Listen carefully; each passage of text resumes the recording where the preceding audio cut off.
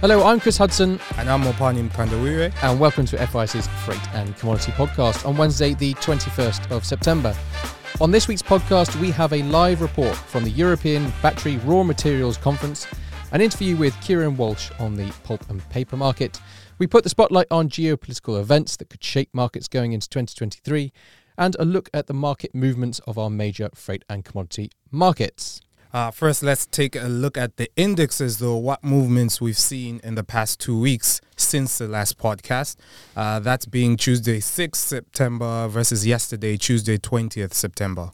If you look at the dry freight markets, Cape Panamaxes, Supramaxes on the group routes, those are the 5TC, 4TC, 10TC. Well, Cape size, if you looked at Tuesday, the 6th of September index was just above $6,000 a day. And now, yesterday, closing $16,540, a move of over, $10,500 a day there, 174% increase up. And we're now back at those levels closer to where we've seen for the kind of year to date, 16,561 if you're interested. And also good thing to have a note on in terms of volumes. On the individual routes, the C3 and the C5, we've seen some significant movements up volume-wise year on year. C3 is up 29%, having done 3,550 lots, and the C5, 46,670 lots, up 106%. So good news there for the individual routes. On the Panamaxes, that's moved 11,379 to 16,870, or up 5,491, or 48.3%. And again, almost there on the year-to-date volume, 21,108 so far year-to-date on the values. And on the Supramaxes, 16,355, moving slightly up, 17,382 closing yesterday, 2-week movement. Just up 6.3%, and still, further away there on the year-to-date, 24,823 on that. On the iron ore, 62%, we've seen a slight movement down, or 0.7%, closing yesterday, $96.65. Nowhere near the year-to-date value of $129, and absolutely nowhere near those highs we saw of over $200 last year. But some good volumes to report. Again, if you're looking at year-on-year movements, we've seen in terms of just the iron ore futures up 30% on volumes, and that's 1.7 billion tonnes, just over. On the options, we've seen an even bigger increase, 44% up on last year, 387 million, and obviously both together we are at levels which we saw in terms of total year in the last couple of years. I think the year 2 years ago, 2.1 billion, and last year 2.4 billion. And we're now already at 2.1. We're not at the end of September, and we've got 3 more months to go. So some very healthy volumes there in the iron ore market to report. On the oil and oil products, Brent crude down to $90.25, but we've had news out this morning of the mobilization of Russian reservists, or partial mobilization, so that has had an effect, moving oil markets up again. And the SING 0.5%, this was a close yesterday on the front future on the FOS report, $641.95 on the SING 0.5% there. So no surprise that has also come off as Brent crude has come off over those 2 weeks. On the tankers side, we've seen movements up across the board. T3Cs moved from 70 world scale 73 to 99.91. Much higher than the year-to-date value there, which is just above 50 world scale. TC2, 215.56 was 2 weeks ago, now above 300. The year-to-date there, 247.70. And TC5 also moving up less so, 310, having now closed yesterday, 319.29 world scale, much above the year-to-date value there, 226.75. And then finally, on the last 2 ones, European steel, that's slid slightly as well. $769, now closing yesterday, $742. But another point in terms of volume, some very healthy volumes there again. If you're looking at the CME EU HRC, that's up 171% year on year, having moved above the 530,000 mark. A good movement. Again, growing steel in the US market is up 7%, and also for the scrap there, busheling scrap up 71% year on year, and the LME steel scrap up 62%. And finally, the EUAs, the European carbon markets, that was 2 weeks ago on the 6th of September, €69.88, and closed yesterday at €71.14. Next, a look at major events that are happening around the world that might be useful to you. The UK, as you know, had a bank holiday and closed for the funeral of Queen Elizabeth II, Her Majesty the Queen. And some people do ask, what does this mean for the markets? Well, nothing much apart from the fact that London Stock Exchange closed during the day of the funeral. But interestingly, London Metal Exchange, however, half closed and infuriated some members as it closed its famous pit but opened its electronic market. Hashtag shock. Next up, the Russia-Ukraine war. Update on that. Okay. After more than 200 days into the war on Ukraine, President Putin ordered Russia's first mobilization since World War II. So this marks the biggest escalation of the war since the invasion in February. He announced a partial mobilization, which means it could co-op extra reserves. At the moment, it's looking to start around 300,000. Now, what does this mean for the markets? Well, we know the 120-day grain treaty deal hasn't expired yet, but that probably means it may not continue. This could just bring again the limitations to grain exports from Ukraine, more problems for the agriculture sector, especially third world economies. This will also mean more or continued sanctions, meaning more oil and gas problems in Europe, of course, and uncertainty over Russian energy supplies. I guess the question is what will happen with the EU sanctions. We're still waiting to see. That would take place in December. And also the point that this is an extra problem on top of the fact that now Europe is going into winter. So all of these things are culminating in a period of time where there's going to be increased demand for these kind of products. So it does not look like, in terms of energy prices, are going to be moving significantly down with the seeming escalation of the conflict. Yeah, and also let's bear in mind that when Russia invaded Ukraine, we saw multi-year highs in March. So the question is, I mean, it's a different scenario now, but what will that look like now? So that's Russia. Now, China. For the first time in 30 years, Asia's developing economies are set to grow faster than China's, according to the Asian Development Bank's forecast. Some banks have forecasted it to grow by less than 3% in 2022. That's far below its official target of 5.5%. This was according to banks like Nomura and Morgan Stanley and UBS as well. And most Asian economies are forecasted to grow between 4.3% to 5.3%. China's GDP in 2023 apparently could be more than 2 trillion below the level forecasted in January, according to Goldman Sachs. Even, I mean, it's pretty interesting because normally China bounced back from financial crisis. So after the global financial crisis in 2008, the GDP quickly caught up to where it was before the crisis happened. So the question is, what is the issue now? Off the top of my head, we know the zero COVID policy has affected them, the property crisis, slowing economic activity due to weaker external demand, and the weakening currency. Have I missed anything, Chris? I think it's more that in people's minds will be China's such a large part of the world economy.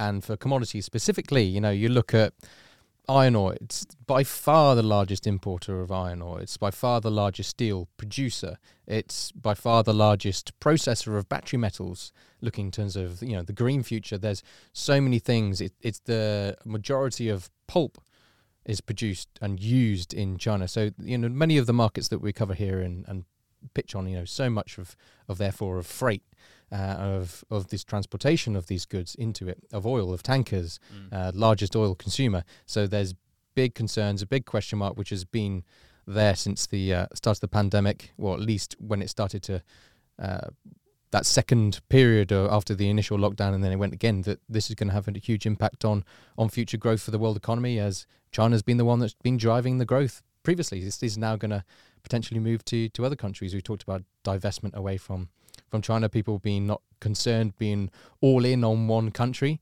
Well, I think now you're going to be hard pressed to make an economic case not to do that.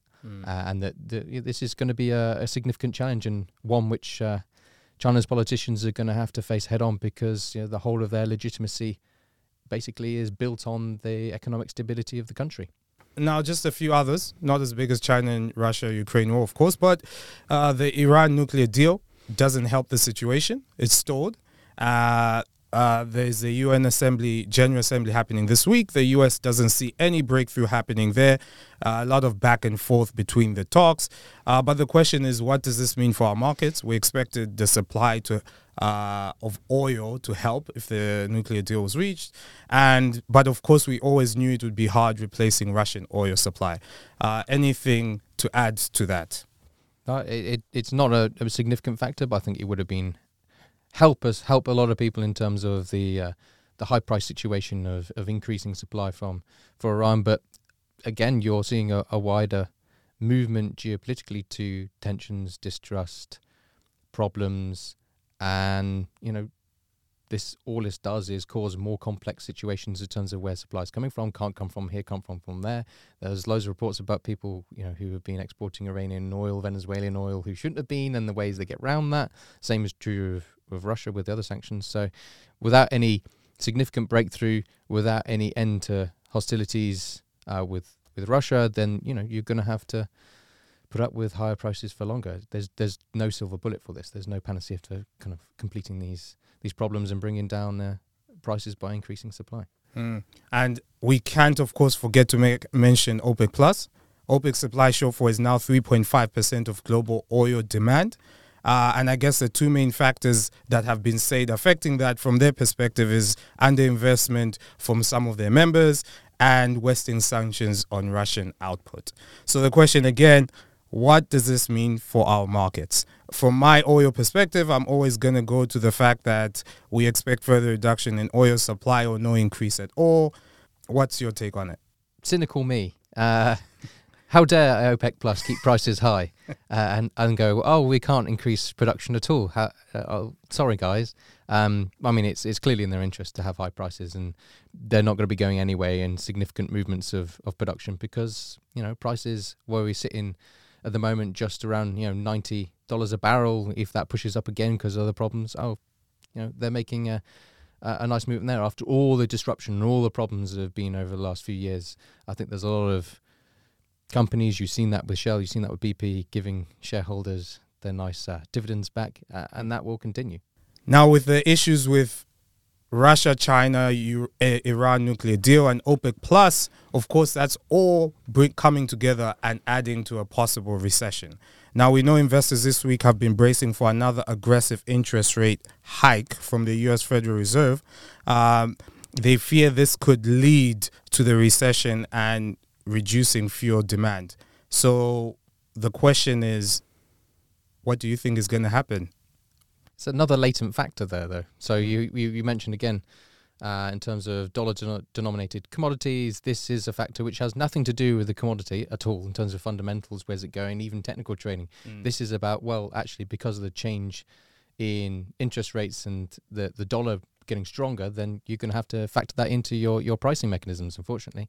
And this is something which they seem to clearly indicate is going to be their way forward for a while. This is not going to go anywhere. So it's another factor to put into that mix of all the problems, all the question marks of everything else. This is something which is not necessarily a market factor, but it's one which has to play.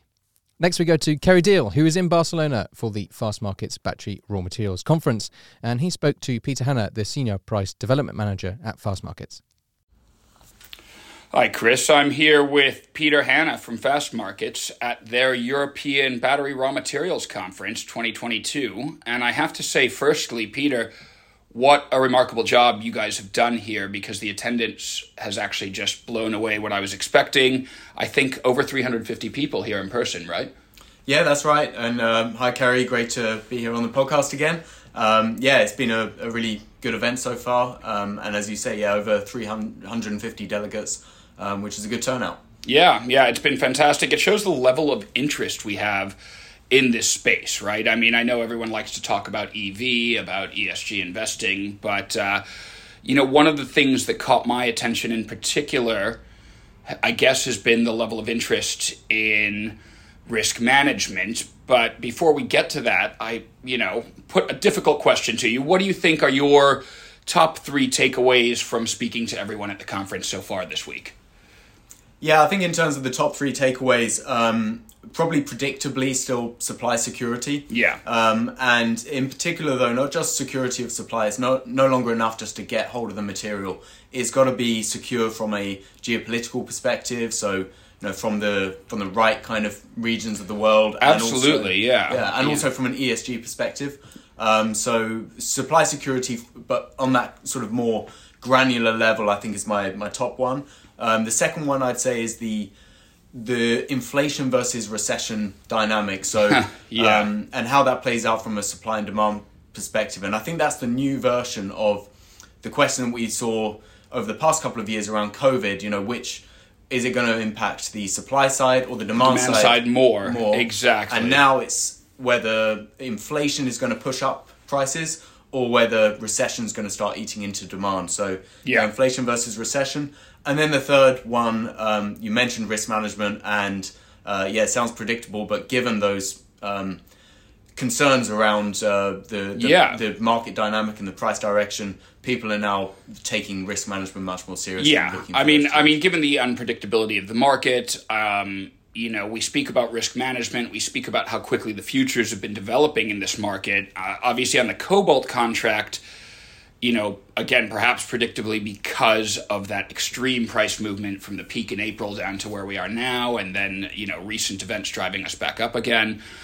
We've seen such an increase this year. I think it's about 330% year-on-year growth. I know over 7,700 tons have traded so far this year on that cobalt contract. To be clear, that's mainly on the CME contract, although LME also has a contract on that, and that's for the cobalt metal contract using your index. One topic we've seen, I think, discussed endlessly here is, can that success be repeated on the lithium contract? And I'd love to get your views on that. Yeah, great question. Also, just to mention as well that SGX are launching just next week contracts for cobalt metal, cobalt hydroxide, and also two for lithium, so lithium carbonate and lithium hydroxide. Exactly, and I think the lithium carbonate's a very interesting one, because just for our listeners who may not be aware, there are existing contracts on both CME and LME for the lithium hydroxide, and that has attracted a great deal of interest. So far, it's been sort of relatively slow growth on both of those exchanges in volume, and I think there's been some question about whether and what form of lithium contract is needed now. And I've heard certainly about a dozen different suggestions at this conference since I've been speaking to people, some of which range from the market's not quite ready for it, but the hydroxide is the correct contract to use. Some of which is lithium carbonate could be a very interesting alternative, because that's a form, particularly in Asia, that the Chinese manufacturers are using for their batteries. And some of which is there needs to be, perhaps an alternative index, that you guys should consider looking at a spodumene index, or even somebody suggested to me at one point a cathode contract, because that combines a little bit of both. Do you want to go into what you've been hearing in terms of feedback on that so far? So yeah, I think the short answer is yes, it can be, and I think very much it will be repeated on the lithium contracts.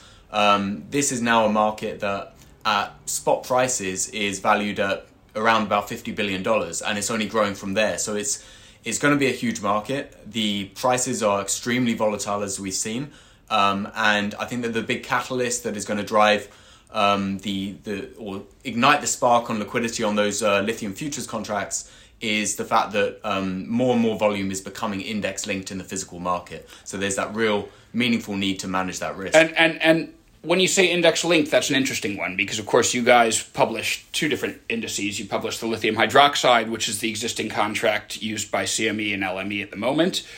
But, in an exciting development, we also now know the Singapore Exchange is soon to launch their own series of battery metals contracts, and that will also include a lithium carbonate contract, won't it? Yep, quite right. So, just next week on the 26th of September, SGX is launching 4 new contracts, 2 for cobalt metal and cobalt hydroxide, and 2 for lithium carbonate and lithium hydroxide. And the one that I think has got a lot of people excited is lithium carbonate, given that it is a it's seen as a more tradable form of lithium. It's slightly more forgiving in terms of its chemistry and applications, and it's also more storable. It doesn't have that That's shelf right. life. It has that shelf life, doesn't it? A little bit more shelf life, we should say. Hydroxide degrades after as little as 6 months, really. So it's not a particularly tradable form. Whereas carbonate is more of a, you might refer to it almost cheekily as more of a commodity chemical. Yeah, and it's interesting that you say that. I mean, one thing that's been endlessly discussed at this conference is the future of these lithium risk management tools. I think the conclusion from everyone I've spoken to is that this will happen. This market, as you said, is simply too large and too in need of risk management tools. But everyone seems to have an opinion on which form it should be. Should it be the hydroxide? Should it be the lithium carbonate? I've in fact actually heard people suggest to me that there should be a spodumene contract or even a cathode contract, which combines a little bit of both. So, I think that, as you say, the carbonate should be a very interesting alternative for those that find the hydroxide difficult to trade. But what opinions have you heard so far in terms of the form? Have you heard a consensus that people are looking towards this carbonate, or? Yeah, sure. I think people expect carbonate might be the form to take liquidity early on, but over the longer term, both lithium carbonate and lithium hydroxide will very much require their own distinct pricing and risk management tools. You mentioned spodumene. There is potential as well for that upstream end of the industry to have its own standalone pricing and mechanisms. I think once you go downstream, though, to the cathodes, there's not really much trade of that material. It tends to get vertically integrated by that. That's it, exactly. And I think, you're running a danger of getting too specific. And of course, the one thing we've learned from all of the contracts that you guys produce the indices for, all of the contracts you report on, and all of these futures contracts we trade, is that you want to be careful about dividing potential liquidity as well. The industry has to find a standard that they agree on and then happily trade that. That's right. Yeah, we've seen that in other markets as well. Yeah. The industry needs a sort of focus point to help commoditize or to an extent, get things going in the early stages. Exactly. Well, again, as I say, it's been a wildly successful conference. Our own Jack Nathan is shortly to go on stage with you, Peter, and discuss risk management strategies. We've certainly had a lot of questions about that. So I think we'll leave it there for now. But anyone with questions on either the lithium or the cobalt contracts should contact myself at FIS or Peter Hanna at Fast Markets. Next on the podcast, and also with a Barcelona connection, we have Kieran Walsh, our pulp and paper broker here at FIS, who was in the city for our event in advance of the Europulp conference. So, Kieran, how was the event? Well, it was fantastic, Chris.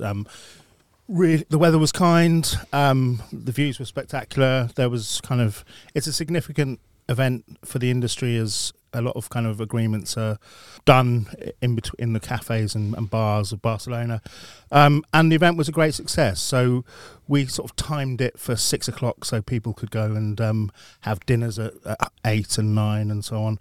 And a fantastic cross section of the industry was there. So we had producers, consumers, mills, some management consultants, but that's inevitable, I guess. So I suppose we had, exactly 26 attendees, and it was a big success, a really sort of flag in the sand for FIS, and we were very visible in and around Barcelona that week. So great venue. Le Méridion's terrace had afforded excellent views of Barcelona, and we dodged the rain by about half an hour, so it couldn't have gone better, really.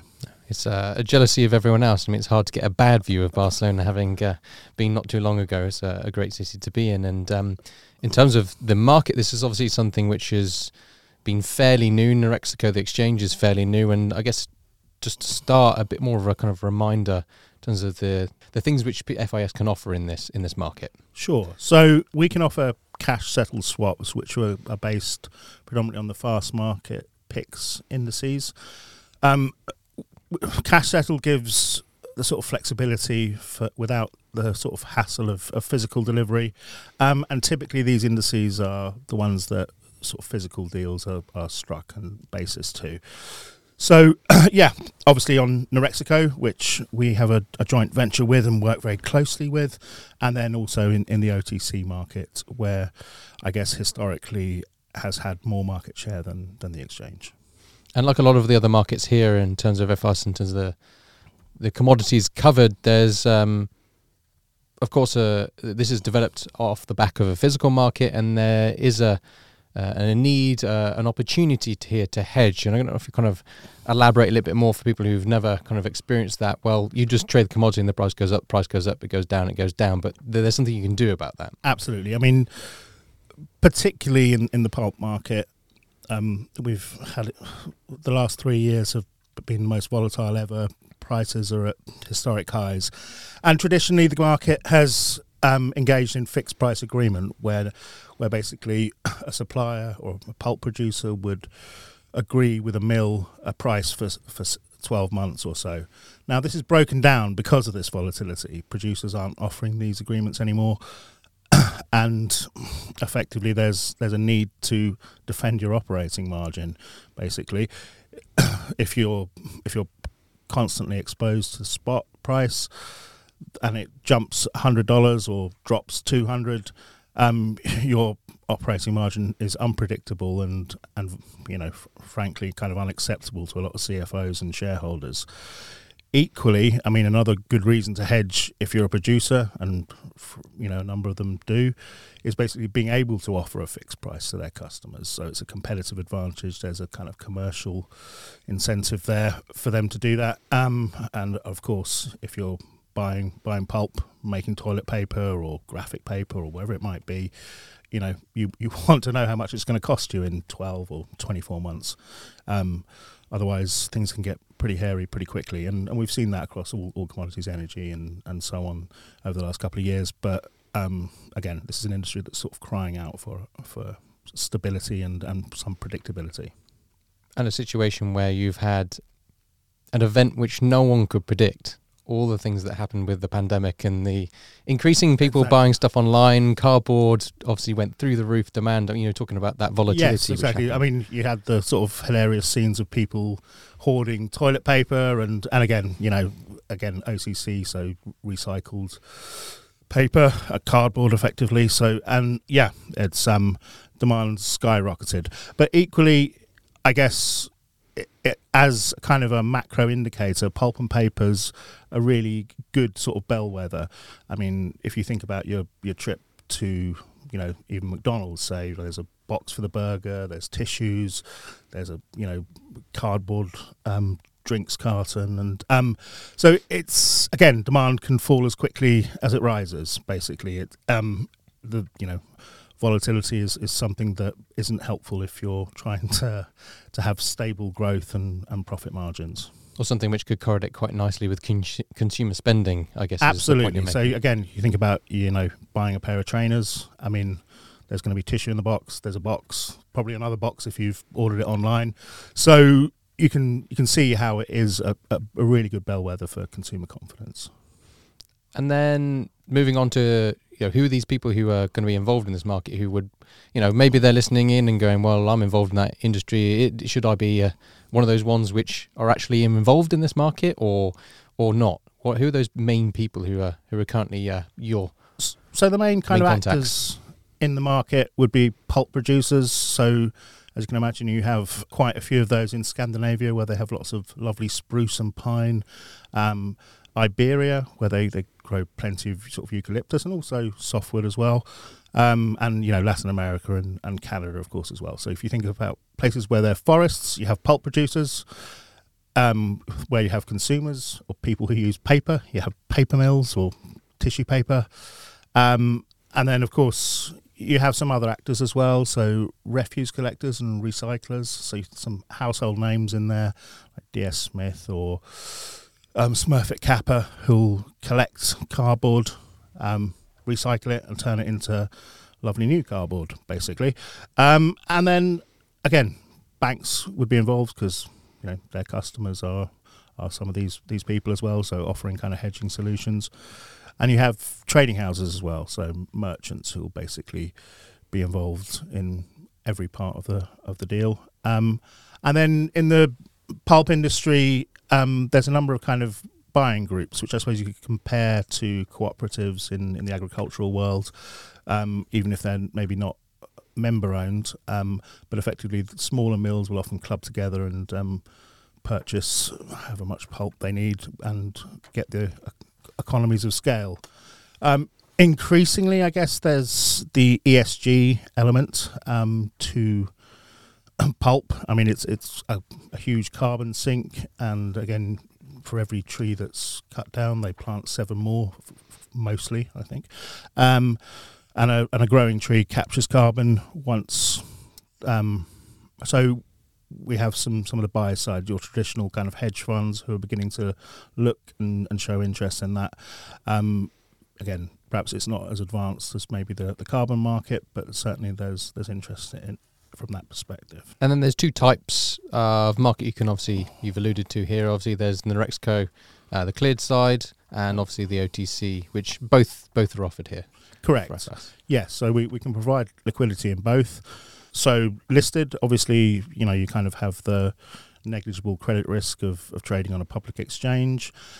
And there's the advantage for the industry, which has had some investigations recently about price fixing, that if they're to kind of trade listed in a sort of free and kind of fair market, in inverted commas, it offsets quite a lot of the potential regulatory problems further down the track for them. And obviously it's a competitive advantage as well, right, if they can offer their customers a fixed price. And then OTC are privately negotiated contracts. They frequently will look very similar to the Norexco contracts. And again, the industry's kind of been using the PIX and fast markets indices as this kind of reference point for these contracts for decades. And I mean, again, the OTC obviously has more credit risk. There's a higher chance of a default, but equally they're more customizable, and again, there's potentially more optionality in the OTC market. That at the moment there aren't any listed options for on Norexco. And you can obviously put the 2 into both markets with sleeving as well. Correct. A little bit of a So I mean, this is kind of a tool that we would use to kind of reduce credit risk, basically, or give someone who may not have a clearing account access to the exchange. A sleeve is a credit risk tool where a bank will be a counterparty to both sides of a trade. Effectively, they're institutions that are unlikely to default, and they'll basically will face both parties in an OTC trade. Equally, if one of the counterparties didn't have a clearing account or access to the exchange, this is a vehicle whereby they could trade on Norexco. So kind of a middle person, a middle company who has the resources to do both. Exactly. And allow each side to obviously get the trade done. Exactly, and very unlikely to default. And then these kind of these banks are part of this market, and there's other actors as well in terms of market motivations in the pulp market. Yeah, absolutely. So I mean, again, in terms of motivations, we alluded to them earlier, but again, I mean, it's defending operating margins if you're a mill or a paper producer, and equally, the same could be true for a pulp producer. Banks will obviously offer hedging solutions to their customers, and again seek to make a margin on that. And increasingly, as I mentioned before, there's more speculators in the market. Not as many as perhaps we'd like, because certainly they'd improve liquidity, but yeah, more and more. And the current market situation, we have seen that amazing volatility over that period of the pandemic with such increased demand. But in terms of prices, we're near those historic highs.